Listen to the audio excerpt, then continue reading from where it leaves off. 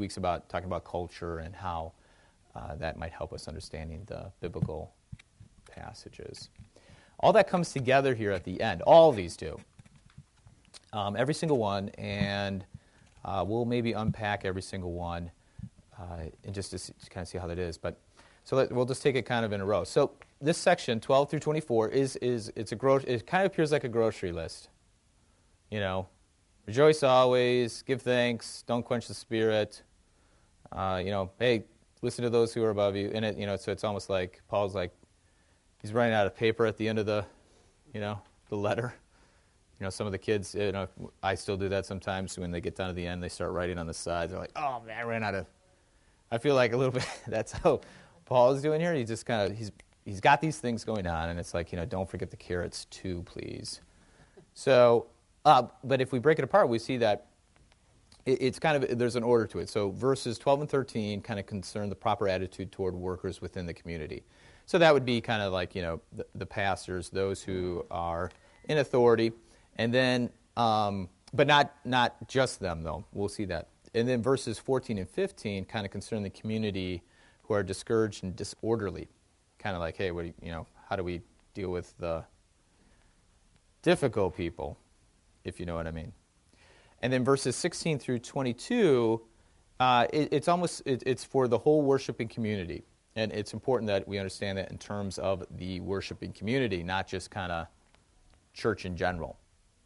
And then the last two, 23 and 24, are very, very beautiful verses. It's a prayer wish that invokes God's protection and actually promises God's faithfulness. All right, so while this section seems very simple, straightforward, do these things, it actually calls upon us to remember everything that we've listened to so far. Okay, so first thing, verses 12 and 13. Treatment of leaders. We ask you, brothers, now brothers can be brothers and sisters, to respect those who labor among you and are over you in the Lord and admonish you, and to esteem them very highly in love because of their work. Be at peace among yourselves. Kind of a first sentence makes a lot of sense, okay, and then be peace amongst yourselves. That's it. That's actually, that last section, be peace among yourselves, is actually a conclusion to the first sentence. So, now the thing is, though, as we hear this, we hear echoes of Paul himself in these verses. Okay, those who labor and work among you. Remember, Paul says, do you remember how much I labored among you, how much I worked among you? So, we saw that in Thessalonians 2:9 and 3:5. Now, it's not just Paul, though, because Paul mentions in the beginning how much the Thessalonians have labored and worked. All right, so what Paul is drawing upon is that this letter is for the whole community, but as we understand the whole community, you have people who have different kind of spots. Everyone is to love and respect each other. Paul says that in chapter 4, verse 11, love one another. So it's not just the church staff that are but the entire church. However, not everyone does the same thing, nor should they vie for someone else's spot. So Paul's maintaining the order. You have pastors, you have lay people. You're maintaining the order, but if you maintain the order, that helps maintain peace. And that's why Paul says, be at peace among yourselves. So, by maintaining the order, people in authority and under authority, those who are over you in the Lord and admonish you. Now, the word admonish, we don't really talk about that a lot. We don't use that word a lot. I think the only time we ever use it is maybe in a kind of a negative context. Like we're reprimanding people. Well, and plus now it's attached to pastors, so of course, pastors admonish. Now the thing is, though, the word admonish is to put in place, to put you in place. So as Paul is talking about order, because we'll find out what to do with those who are in disorder. But as Paul's talking about, those who admonish are actually just putting you back in order. But of course, if you feel like you should have someone else's spot, like the pastor's spot, or some other lay leader's spot, and not your spot, then it becomes disorderly. And the pastor then is to admonish you to say, get back in line. That's kind of, generally, that's kind of an easy way to understand that.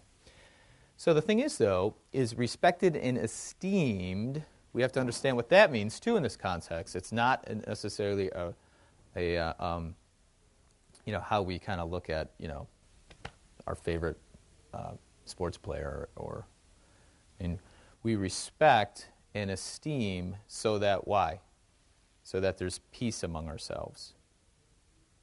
There is a very special practical purpose for doing this because they are in the Lord, so that's important, in the Lord. Paul kind of throws that and we kind of just read past it. It actually is the one who carries the Lord's authority. So it's the pastors, but it's probably not just the pastors, but primarily it's the pastors, meaning those who are over you, because it would also mean Paul too. And Paul's not the pastor, but it would be Paul as an apostle too. So, again, it's not for the sake of the pastor that you show respect and esteem. And that's oftentimes, right? Oh, I didn't want to offend you, so I'm going to show respect. It's partly that, but it's also so that it's for the sake of the community. It's for everybody that we maintain the order. Laboring and working in the space of authority is a means of a peaceful community. So as we understand where our spots are, we actually become a peaceful community. And when you are a peaceful community, guess what you can do? You can rejoice always, pray without ceasing, give thanks in all circumstances, which is 3 verses down the line. So when people try to do what they aren't given to do, that's the opposite of the peace. Imagine if if everyone tried to be a police officer. I would like to set a speed trap, though, on my street. I'd love it. Well, okay, so maybe a city planner. I would like to put a speed bump in my street. Anyways, growing up, we had on my street, my mom, she's like, ooh, I wish I was a police officer. Could catch that person. Never there when you want them. Yeah, they're never there. That's exactly right. My mom used to always say that. They're never there when you want. Yeah. But the thing is, though, let's say, it would be chaos. You could conceivably arrest anybody for whatever you wanted to. So you have people who do things in order to maintain the peace. That's how we talk about police officers, right? I'm not here to preserve order. I'm here to preserve disorder, or whatever Mayor Daley did in 1968 with yeah. Okay, so anyways, not that the pastors are police officers, but we use that kind of vernacular with police officers, so I thought I would show that. Now the thing is, though, so what happens here is as you the treatment of your leaders helps maintain peace, then you also have to be able to understand how you treat one another. And the treatment of the marginal, verses 14 and 15. And so it begins with kind of the people in the community, but then it goes directly outside the community too. But you kind of have an order again of priority in terms of how you relate to each other, and that would be obviously because this community, I didn't put this in here, is the family. Remember back in chapter 2, Paul says, I'm a mother, I'm a father, we're brothers and sisters. So that's why you have that kind of order. In the community first, outside second. Now the thing is, though, in my Bible, it's translated as idle, I-D-L-E, not I-D-O-L. Idle. And the reason why that is not to get too much into this, is because in 2 Thessalonians, a word cognate is a word similar to that is used, and it's used in terms of like sitting around doing nothing. So most translators just kind of put it back in there. However, given this context about order and more usage, kind of generally speaking, it's probably better just translated as disorderly. But of course, those who are idle, don't do anything, they create disorder because they're not doing what they're supposed to be doing, then everybody has to pick up the slack, and then, In a sense, it's like those who get out of hand, okay? But isn't this Paul's way of telling the Thessalonians to look to the future and their concerns of their faith in the future? That's right. That's part of it. Because I see it as yeah, right. saying, okay, you're religiously persecuted and stuff, but we have to work together as a community. We have to look and pray for each other and pray for the leaders and take care of That's right. So that's part of it. But the image now is kind of waiting in line. Think about that, because they're waiting for the Lord. In fact, I think on the back page or whatever. So faint-hearted, weak, okay, that's sort of kind of self-explanatory. But so I took the image of waiting in line, and I took it waiting in line with children, because I think that's probably most helpful for us. And you're going to Monkey Joe's, which every kid loves. Your kid loves Monkey Joe's, but let's say they got to wait. Let's say they have to wait like an hour. Now imagine how that's going to be, right? Now, of course, I mean, Monkey Joe's is awesome. It's totally worth the wait, right? I mean, it totally is. Kids love Monkey Joe's. Chuck E. Cheese, or whatever you want to, you name it, someplace where kids love to go, but Monkey Joe's is fun. The best thing is adults are not supposed to go on the jumpy things.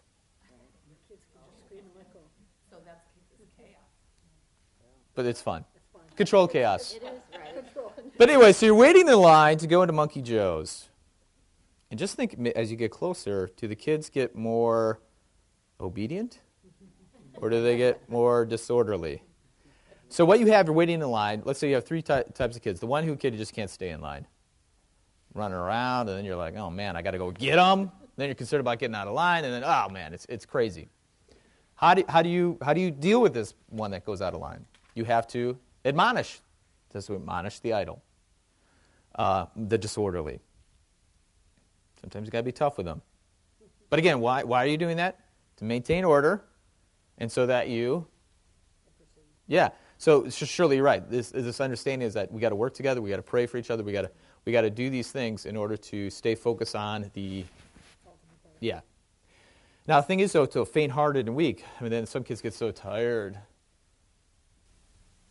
You can't do it anymore. Right? So they get too weak and they got to sit down. Then you got to carry them. So now you're going to try to keep one kid in line. Then you got to carry another one. And then you got a kid who's saying, I don't know if I want to go now. He's faint-hearted. So this is the job of those who are over you. The job of the pastor is this situation. Now, praise be to God, there's other kids in line who say, why are you getting out of line? Stay in line. And then other kids are saying, why don't you get out of line so I can take your spot? So then that's a whole other issue. But in order to stay in line, what is the one thing you need in order to maintain order? But you need to have something in order to discipline. Okay. Well, let's hear. Let's as Paul say here. Sense of the goal, yeah. Okay, and we urge you, brothers, admonish the idle, encourage the faint-hearted, help the weak, be patient. You need patience.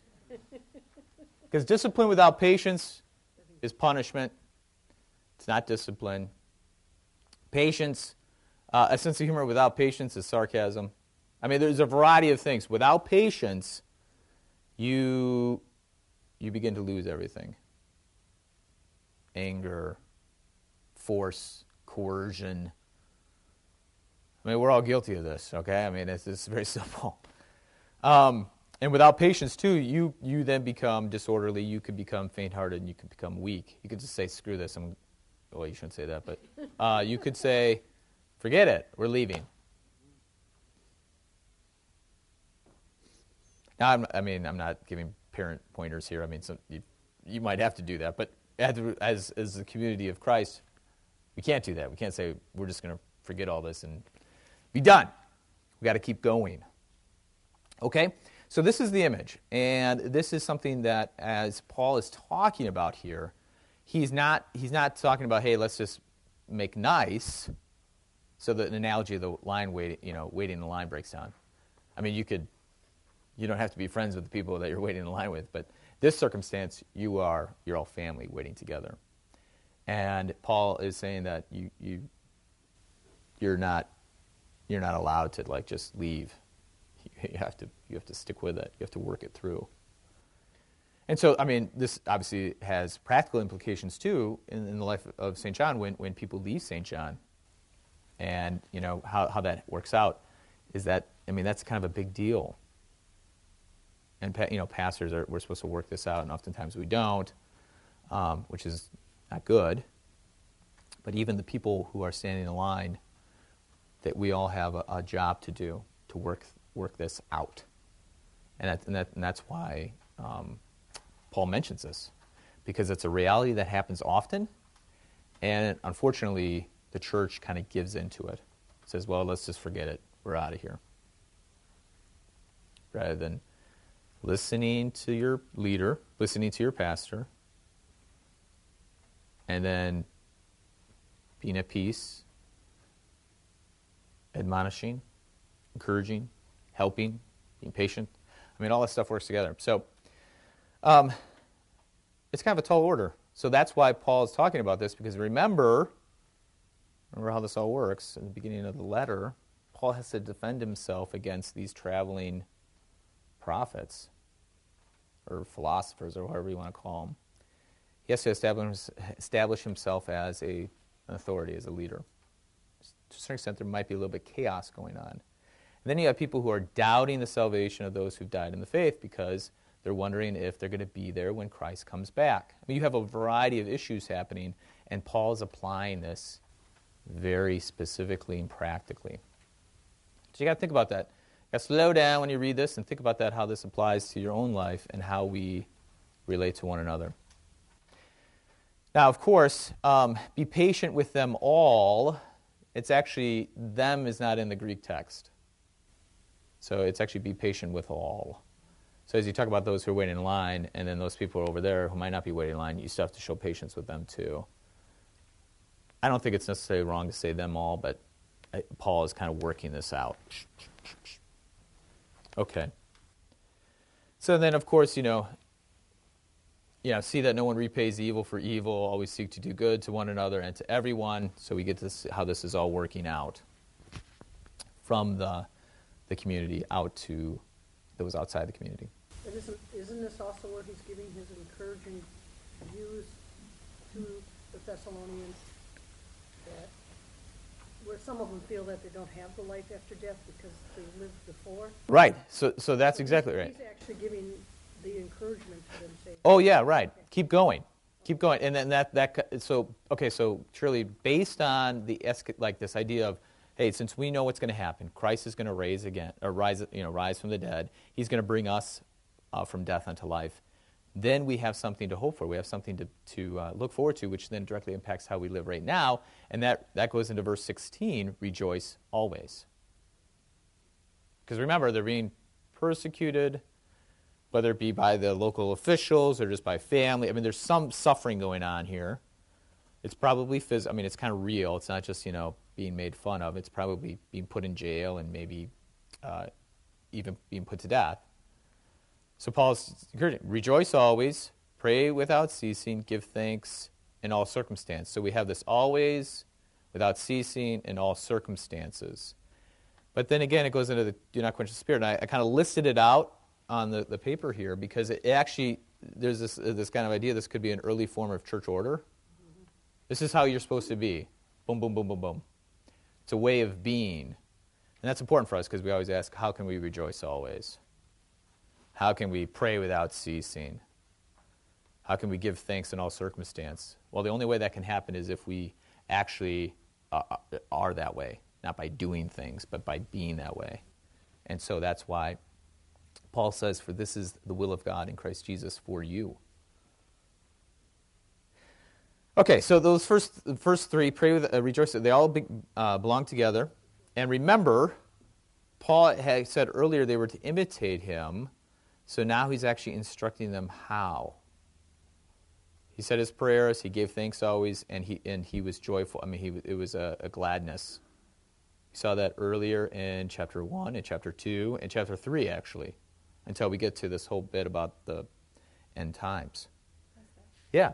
What does it mean to do not quench the spirit? All right, so now that's good because we're going to rush to that. So anyways, so the whole point is about a way of being. It's not. It's emotions. It's actions. But it's more than that. So now the thing is, now do not quench the spirit. Now, if we remember from chapter 1, they received things in the spirit with power, and then also the spirit is mentioned in chapter 4, verse 8. So the Holy Spirit is freighted with Paul's word, meaning that as Paul speaks, they hear the Holy Spirit. They receive the Holy Spirit. Okay, so that was God's word. When Paul speaks, it's God's word. So, now the thing is, though, is that he's not there, right? So what you have here is Paul's maintaining the Spirit's prophetic work through the preaching of the gospel. But at the same time, he's warning them to test these words. So as you have preachers who come in, you have people who come in. They're here? All right.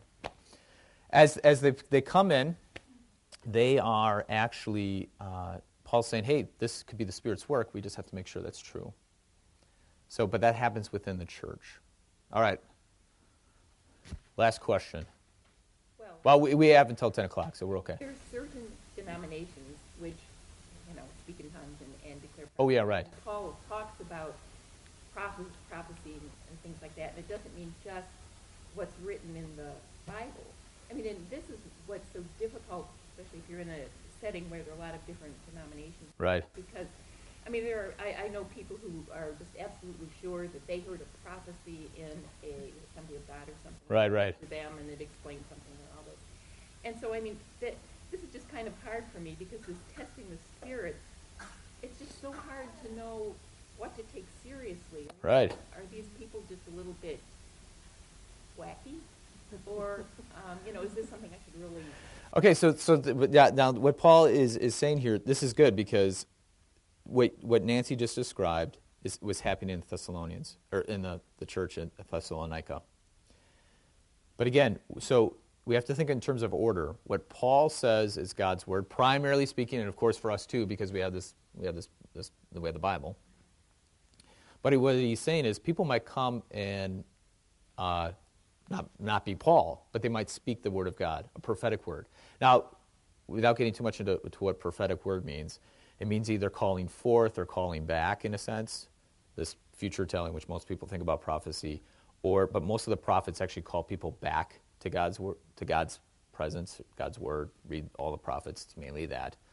They're mainly reiterating what's already in the Pentateuch, the first 5 books of the Bible. Okay, but anyways, so based on that, that's how prophecy is used here. What Paul is saying is you need to listen to the prophets, those who are speaking God's word, but you have to test it against what I'm saying. Now, again, it's not just Paul, right? I mean, this goes back to that whole imitation bit. Like Paul says, hey, imitate me, I'm kind of a big deal. That would be the same thing as my words. But of course, they're not just Paul's words, it's God's words. And then in our context today, what do we have to draw upon? Well, we do have Paul's words too, but we have mainly God's words. So as, whatever the Assemblies of God, I grew up and I spent a little time in the Assemblies of God church, freshman year in college. And so, I heard speaking in tongues. Now, and then I heard it, interpreted. And it was, every time I heard it, it was something that was already in the Bible. So I always wondered, what's the big deal, basically? And then I decided it wasn't really that big of a deal. But, okay. But so that's the thing, though, is that we have to ask ourselves, if a word is coming, we test it against God's word, and we ask ourselves, is this something more? Is this something new? And what I would say is, if it is, then we have to be very careful. Because God's word says, this is enough, this is it. Yeah. Anyways, but the whole point, though, is that Paul is saying, hey, the Spirit is active in the church. Remember, third article of the Creed, that's where the Spirit and the church are together. So when we hear this, now the thing, for us, it's not the spectacular, it's the ordinary. That means every Sunday when the word is preached on, hopefully it's prophetic. It's calling people back to God's word, and we have to listen, we have to test it. But we have to, and this is what some people say, oh, I got to test it, which usually means I don't take your word seriously. But it says, hold fast what is good.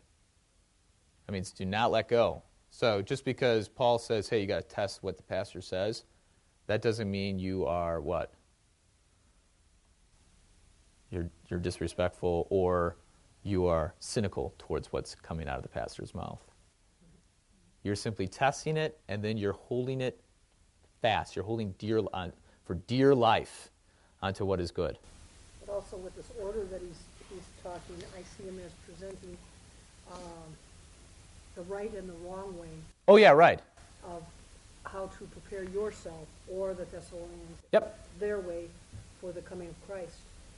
Well, and so how do you prepare? Well, you're basically preparing by doing what you're doing what you should be doing all the time.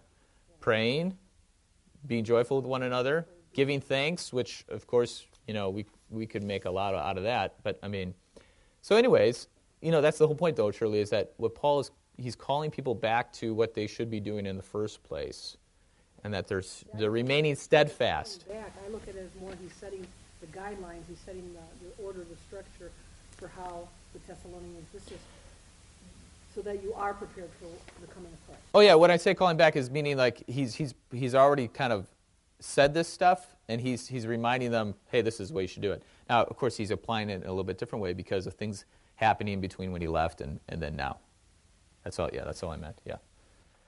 All right. Anyways, I have a funeral to do. So drink the coffee, hang out. We're ending a little early today. I forgot the book. We got a new book, and we're going to start a book. It's called Strange Gods. It's written by Elizabeth Scalia, and I'll have copies for everybody to read. It's a short book, but it's a very interesting book. I do want to ask you a question to think about. Would it be weird to do a novel? I know there's women's book club, so I didn't want to tread on their territory. We're not doing a novel, but I just want to think about that.